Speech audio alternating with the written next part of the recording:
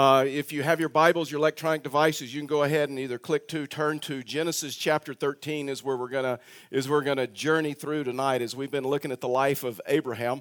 As you know, several weeks ago, I kicked off this series called The Climb, looking at living a life of faith and what does it mean to live a life of faith. And so this week, the title of this message is called On Site, in which that means making a climb when you do not know how. And that's really a different definition of faith, is doing something that you don't really know how, and really and truly all of us as believers should be in that position in our life, to where we're trusting God for something. We're on this climb. We're on a climb of faith, and so maybe this evening you'd say, you know what, I'm on a climb of faith. Maybe it's a challenge in your life. Maybe it's something God has called you to. Maybe it's something that you're launching out in and you're just trusting God for. But every one of us as believers, we should be on a climb of faith, of learning what it means to trust in God, and making that climb even when we don't know how. That was Abraham's story. If you were with us when we started out in the journey of Abraham, we know that God told him to leave the place where he was, the place that he knew, his friends, his family, and he says, and go to a place where I will show you. And so Abraham had to totally depend on God, on this life of faith, and we should be the same way. When we first moved to Pueblo, Colorado, we were only here a couple of years, and Karen heard about this issue of like people enjoyed like climbing 14ers, and that was like fun to them. And so Karen thought it would be fun to her or for her, and so she wanted to climb a 14er. And so you know what?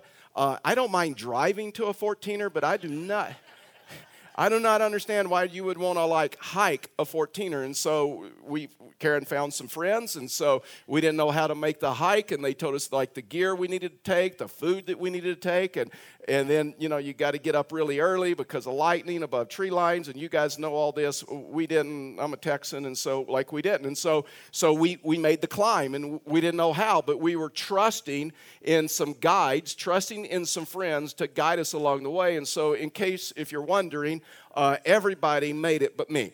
And so fortunately in my backpack I had a fly rod and some flies. And so when I came to my first high mountain lake, I says, you guys go ahead. I'll be plenty happy here. And so they went up and they came back. And so this issue of faith is we should all be making a climb. And it's a climb in which we really don't know how, but we trust in God. And so if you're making that climb, which all of us should be, I want to give you just a few things out of Abraham's life that we can hang on to tonight, because an on-site is like demonstrated in our lives a few different ways. One is this. The first one is this: is when we're willing to submit to God in worship. And we just come to that place to where we're willing to submit to God and worship, to where we come to that place and we admit that, you know what, I don't know how to do this. I don't know the answer to this challenge. I don't know how to take the next step. But God, you have the answers, and so I'm going to trust you. And so we're willing to submit to God and worship. Abraham didn't stay in the land where he was. I mean, he journeyed with God. He journeyed to Bethel, and where he had once built an altar. Here in Genesis chapter 13:1, here's what the scripture says. So Abram went from Egypt, he and his wife, and all that he had, and Lot with him, to the Negev. Now Abram was very rich in livestock, in silver, in gold, and he journeyed on from the Negev as far as Bethel, to the place where his tent had been at the beginning, between Bethel and Ai, to the place where he had made an altar at first. And there Abram called upon the name of the Lord. In other words, this is a time of deep worship, and you may think it was a time of like stopping or resting, but this is really a time of like returning to the Lord. This is really a time of like meditating. It was a time of maybe reflection for Abraham, and maybe it was a time that he praised Abraham and he thanked Abraham. Remember, if you were with us last week, you know that last week is when like Abraham like sinned. I mean, he lied, and he had his wife to lie. He only cared about himself. It was his selfishness, and he only cared about his well-being and everything working out well for him. And he put his wife in a difficult situation, in a compromising situation. And as a result of that, man, God spared him. And he returned to the place to where he had once had worshipped. And he was probably thanking God. That God, even Even in my disobedience, you were with me. You never left me. You never forsake me. You continued with me. God, you forgave me. God, you protected not only me, but you protected my family. I mean, this phrase in the Old Testament, call upon the name of the Lord, is another phrase for prayer, but it's like this deep prayer. It's like this deep connection with God. And see, he went back to the place to where God had last spoke to him. He went back to the place, he returned to the altar. And he took all of his junk and he took all of his stuff with him.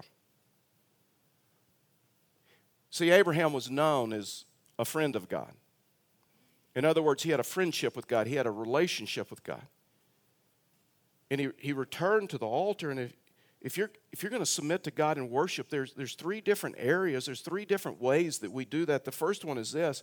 You submit to God in worship with your time. In other words, with Abraham, you just look, it not only had to be a priority with him, but it took time. And you submit to God in worship with your time to where worship for you and worship for me is like a priority. It's like a non-negotiable in our life. I mean, it's like our highest value. And you see that it took time for Abraham to build an altar, and it took time for him to stop, and it took time for him to worship. And obviously Abraham made this a priority in his life, because you see this continually through Abraham's life. And Abraham was like the spiritual leader of his house. I mean, when he led them back to the altar, his family went with him. Lot went with him. And so he was leading his family. And so you submit to God in worship with your time. And when you take time out of your schedule and you make it a priority, where you withdraw from the world, and listen, you do this privately and publicly. And privately, we take time out of our day, and we what we call here, we life journal. To where we just simply life journal through the scriptures. And in a year, we read through the entire Bible. And we pull away and we spend time with him, and we allow the Lord to speak to us directly through his word. And so right now, it's just such an interesting time in life journaling life. And if you're not doing that, you can ask one of us. You can go to the Welcome Center. Is that what we call that still? Okay. For some reason, it just sounded wrong. Thank you. And so you go there. There's people there that would love to help you. And sorry, I'm still on that. And so we're going through the book. We're going through the book of Daniel and the book of Luke right now. And in the book of Daniel, we are learning huge principles of what it means to be a Christ follower, to follow God in a godless society. In Daniel's situation in Babylon. And all of a sudden you realize that Daniel has like this private worship and this public worship, and he had a priority, and he had time, and he set aside time. And all of a sudden you realize in these scriptures that we learn even in a godless society how to make decisions, how to respond to government, how to respond to others, how to live out our faith in front of others. That is not so divisive, but it's almost attractional as a life that Daniel is living. And there's something about this issue of private worship that is so important. I've told you this. A lot of times I use worship music, whether it's Pandora, whether it's YouTube or whatever, and I use worship music within my private worship, and it is like so meaningful. And I believe this, that private worship is a platform for your public worship. There is something powerful about private worship, but there is also something powerful about public worship or corporate worship. Man, when we as believers, when we gather together, and I can like see your worship, and you can see my worship, there's something encouraging about that. And a couple of weeks ago, I was down the front row, and I was worshiping and next to someone, and since I don't have their permission, I won't say their name. But when the worship was over, I turned to that individual, and I said, I just want you to know, your worship encouraged me tonight. And it ministered to me tonight. Yeah, there's something powerful about this issue of private worship and public worship. See, Abraham had both. And it was a priority in his life. And Abraham was this guy that understood that this issue of worship is we worship with our time publicly and privately, but we also worship with our time when we serve him, when we find a ministry. And we realize, see, Abraham, one of the things that impresses me about Abraham, and I hope it impresses you when we get all the way through his life, and you see this is something consistent in his life. Abraham never got over the fact that God blessed him to be a blessing to others. It wasn't all about Abraham. And the blessings, how God blessed him, it wasn't only for him. It was this issue to where he understood that he has a responsibility, that as God blesses him, that he blesses others. And Abraham lived this life. He lived this sacrificial life. He lived this life in wealth and in prosperity. And when he had little, you just see it in his entire life, that he lived this life that he was not only surrendered to him, but he lived this sacrificial life. He lived a life dependent on him. And he understood that, listen, it is not all about me. And Christianity is not all about me, and it's not all about you. And one of the ways that we also worship him is with our time and finding a ministry and ministering to others and like serving others. This afternoon, our ministry partners, fact is it was 32 ministry partners, put on another single mom's oil change. And they changed the oil for like 48 single moms in our community and served like 150 hamburgers. And they ministered to their families, they ministered to their children, they ministered to the single moms. And it's so interesting when we have these single moms oil changes, because a lot of the ministry partners, you know what they do? When they come to church, they're telling me about who they witnessed to, who they talked to, who they encouraged, and how much it meant to just them. And so part of worship with our time is like finding an area to where we can bless others, to where we can serve others. Here's another one. We submit to God and worship with your treasure. So it's not only your time, but it's your treasure. It's not only your time, but it's your money. And two of the most important things that we have, or maybe two of the most personal things that we have, is our time and is our money. And so when Abraham built this altar, and whenever they built an altar in the Old Testament and worship was involved, it was not only time. It not only took time to build that, but it also took money, because they would take like their very best, the lamb without any spot or without any blemish, and they didn't give the one that was sick or like leaning up against the fence or anything like that. They presented an excellent offering. They gave their very best. And in other words, God doesn't want our leftovers. He wants our best. He wants our best time, and he wants our best treasure. There's a story that's just fascinating to me. It's the story of David, and 2 Samuel chapter 24 is the reference, and David is king at this time, and God had told him that he wanted him to offer a sacrifice on the altar on a threshing floor. And so God told David to go to this guy's house and to buy the threshing floor for him. And so David shows up at this man's house, and this man's totally freaked out, because here King David has shown up at his house, his residence, and he says, "What do you want?" And he says, "Well, I want to buy the threshing floor." And so for worship in 2 Samuel 24, here's what it says. But the king said to Aruah, "No, but I will buy it from you for a price," because Aruah wanted to just give it to him. Said, "You're the king, I'll just give it to you. It's yours." And he goes, "No, but I will buy it for a price. I will not offer burnt offerings to the Lord my God that has cost me nothing."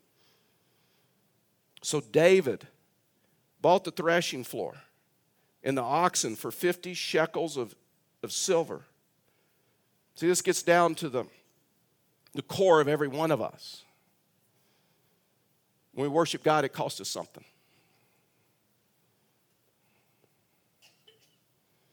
A lot of times that's why it's so difficult to give for many, and why it's so difficult to serve. Because it costs us something. Priority, time, treasure, commitment. You want to see where your priorities are? You want to see where your values are? It's real easy. Checkbook calendar. Where do you appropriate your time? Where do you appropriate your finances?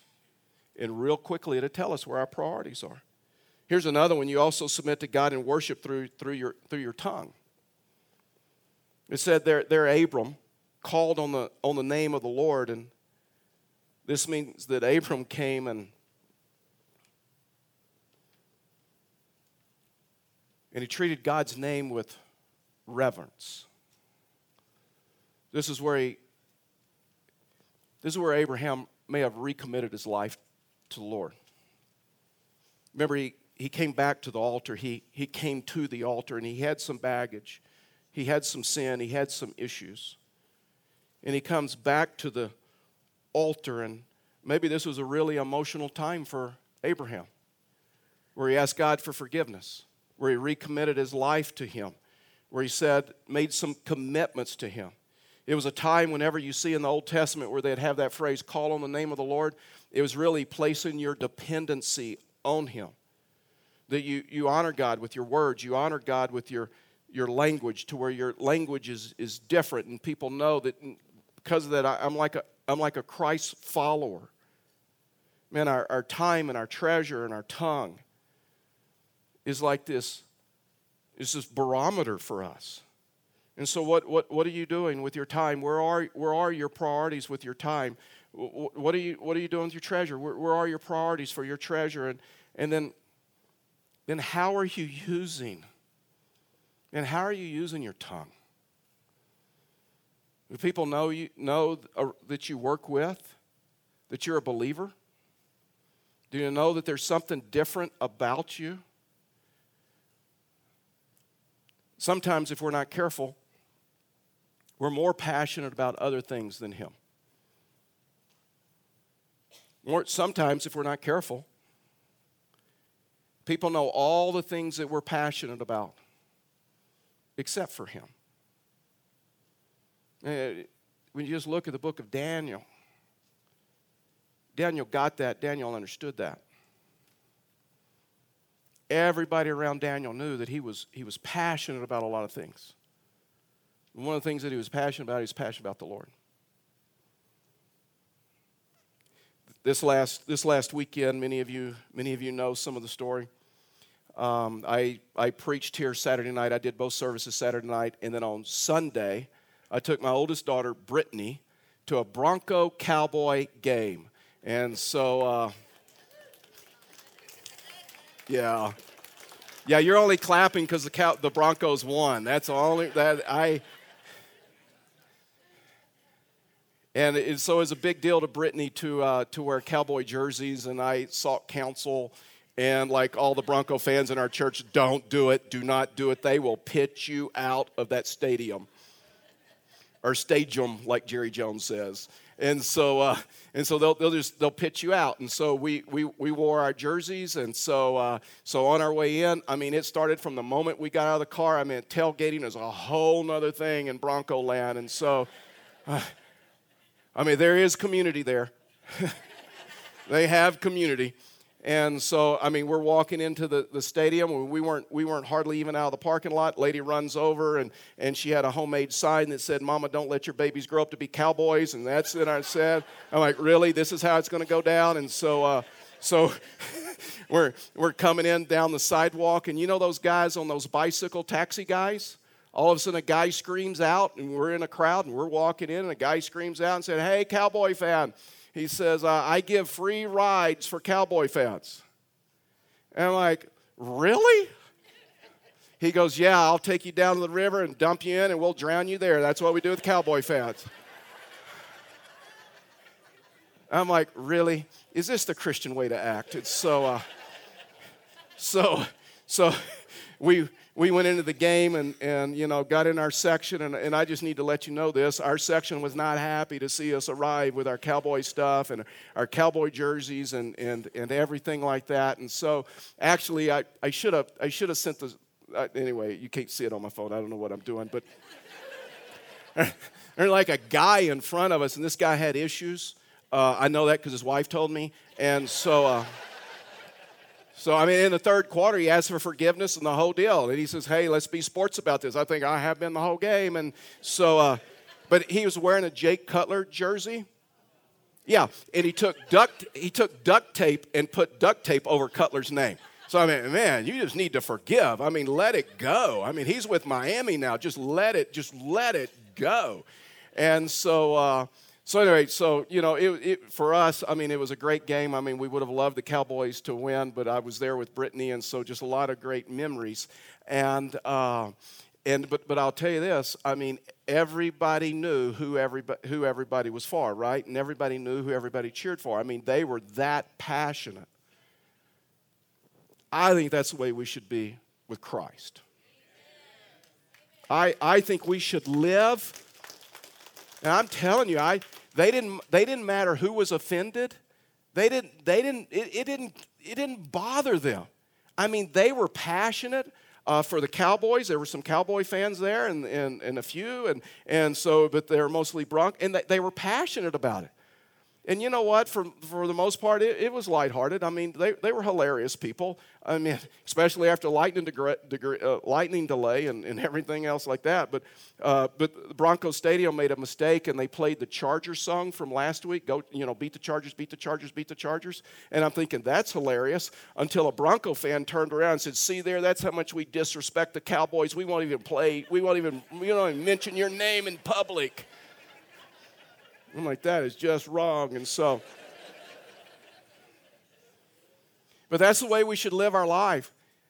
You know what? The people that we work with, it's fine that they know the team that we cheer for. It's fine for them to know some of the hobbies and some of the things that we're passionate about. But you know what they should know? They should know the thing that we're the most passionate about is Jesus Christ. Because we are a follower of Christ. We follow Him. And that means we're supposed to be like Him. That means we're supposed to be aware of hurts and needs of people around us. That's why it's so important for us to understand that God blesses us to bless others. He blesses us to serve others.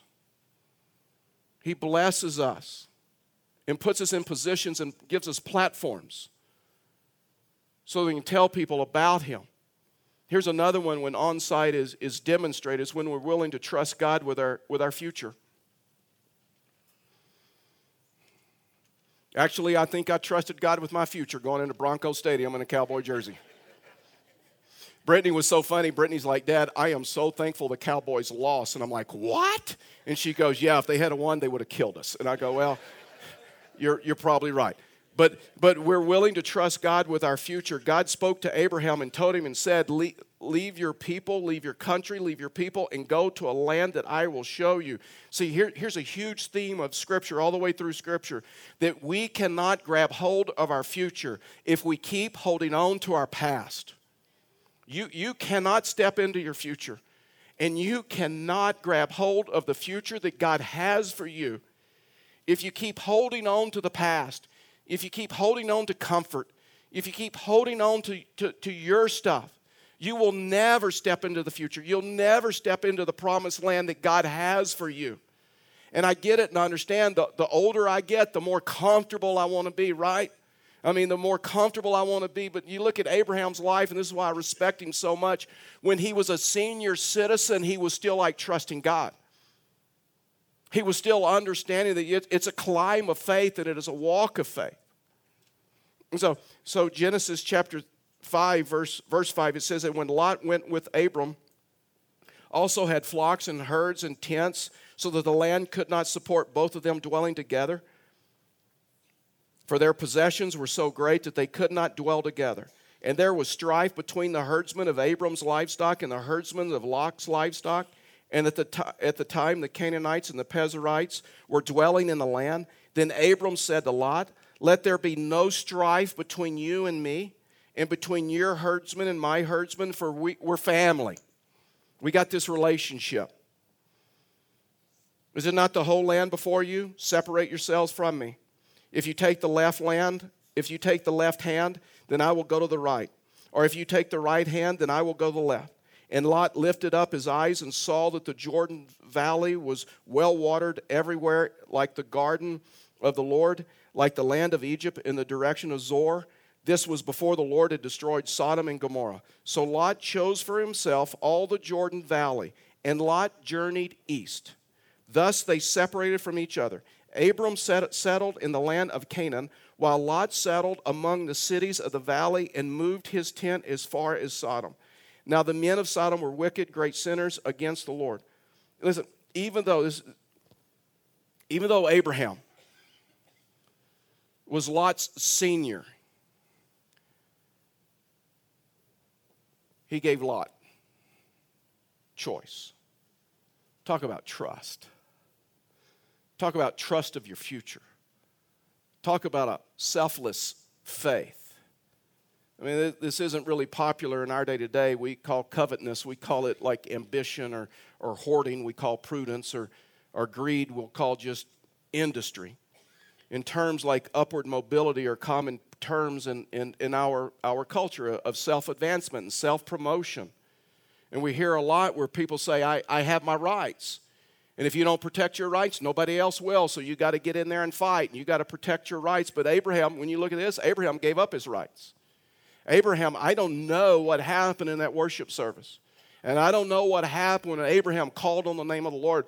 But Abraham, it's just like Pastor Chad said earlier, Abraham left it there, and he came out totally different.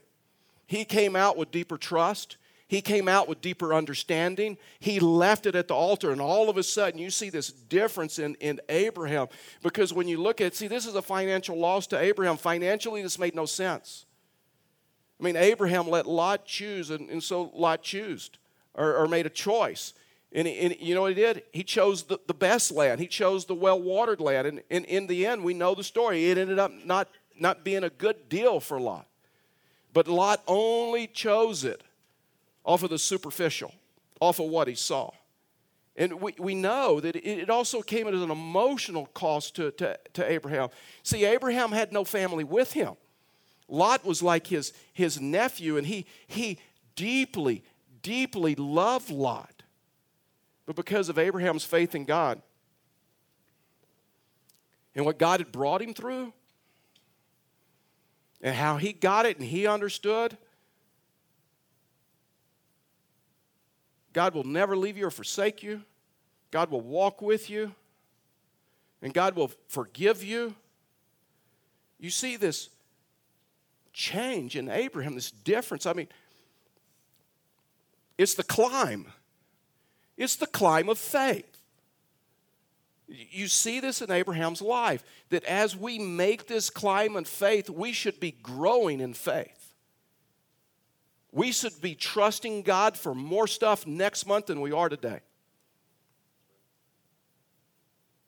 Because he's been faithful. And like Abraham was like the older, he's the father of the clan, he was the most respected. In fact, is Lot, when Abraham said, Lot, you choose, you know what Lot should have done? No. I respect you. You're my elder. You choose. Ephesians 4:3 says, make every effort to keep yourselves united in the Spirit, binding yourselves together with peace.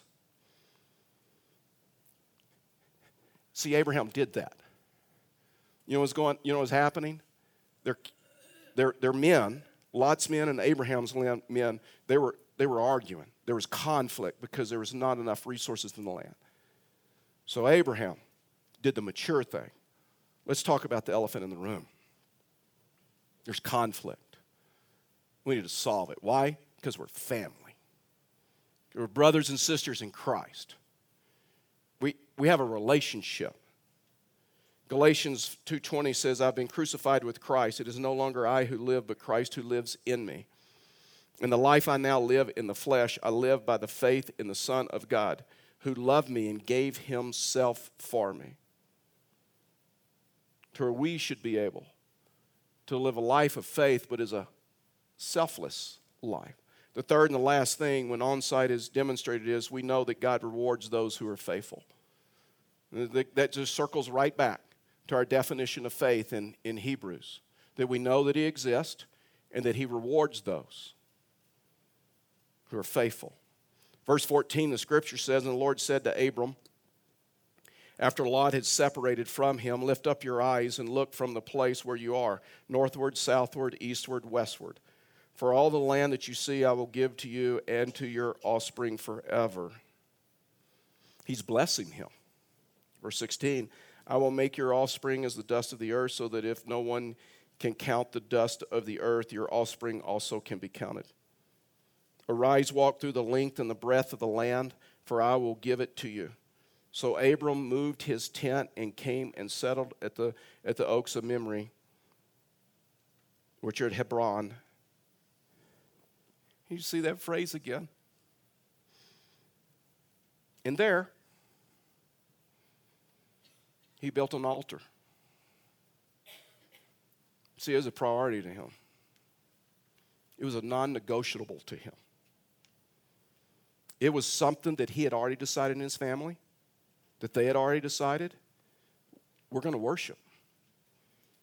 We're going to worship wherever we are. See, by faith, Abraham took God at his word and just followed him. When we begin to live for God, it doesn't mean that we're immediately blessed or we're blessed many times in the way that we think we should. But it does mean that, you know what, one day we'll be able to hear, well done, my good and faithful servant. And if we totally trust God and we continually make that climb of faith,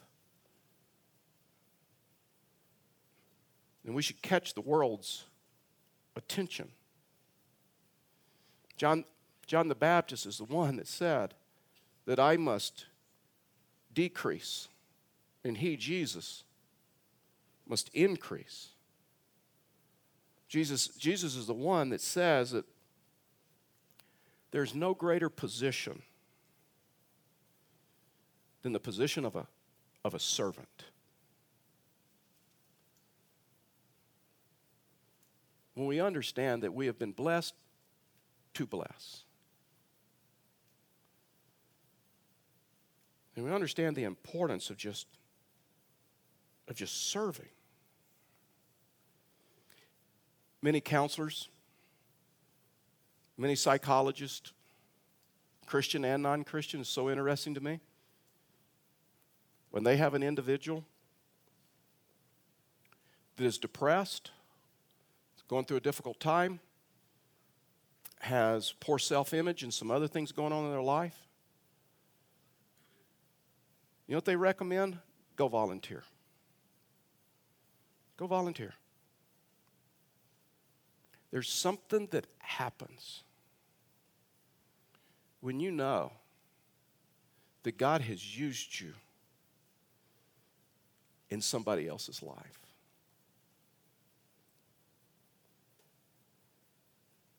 I've had plenty of conversations with people here at Fellowship the Rockies that will tell me something that they've done in ministry or something that God has laid on their heart. And they say, you know what, all I know is God gave me this burden. I didn't even know how to do it. I didn't know the first thing about it. And I simply decided, you know what, I'm going to trust him. And then they go on to tell me how they made the climb of faith, what God did in their life, what God did in their ministry. And because of it, their faith is stronger today than it was the day when they started the climb. Have you started the climb? Have you come to the place to where you've accepted Christ and asked him to come into your life for the forgiveness of your sins? To where you followed him in believer's baptism? And you say, Lord, to the very best of my ability, I'm going to make the climb. And I want my faith to increase as I follow you. Would you bow your heads with me and close your eyes?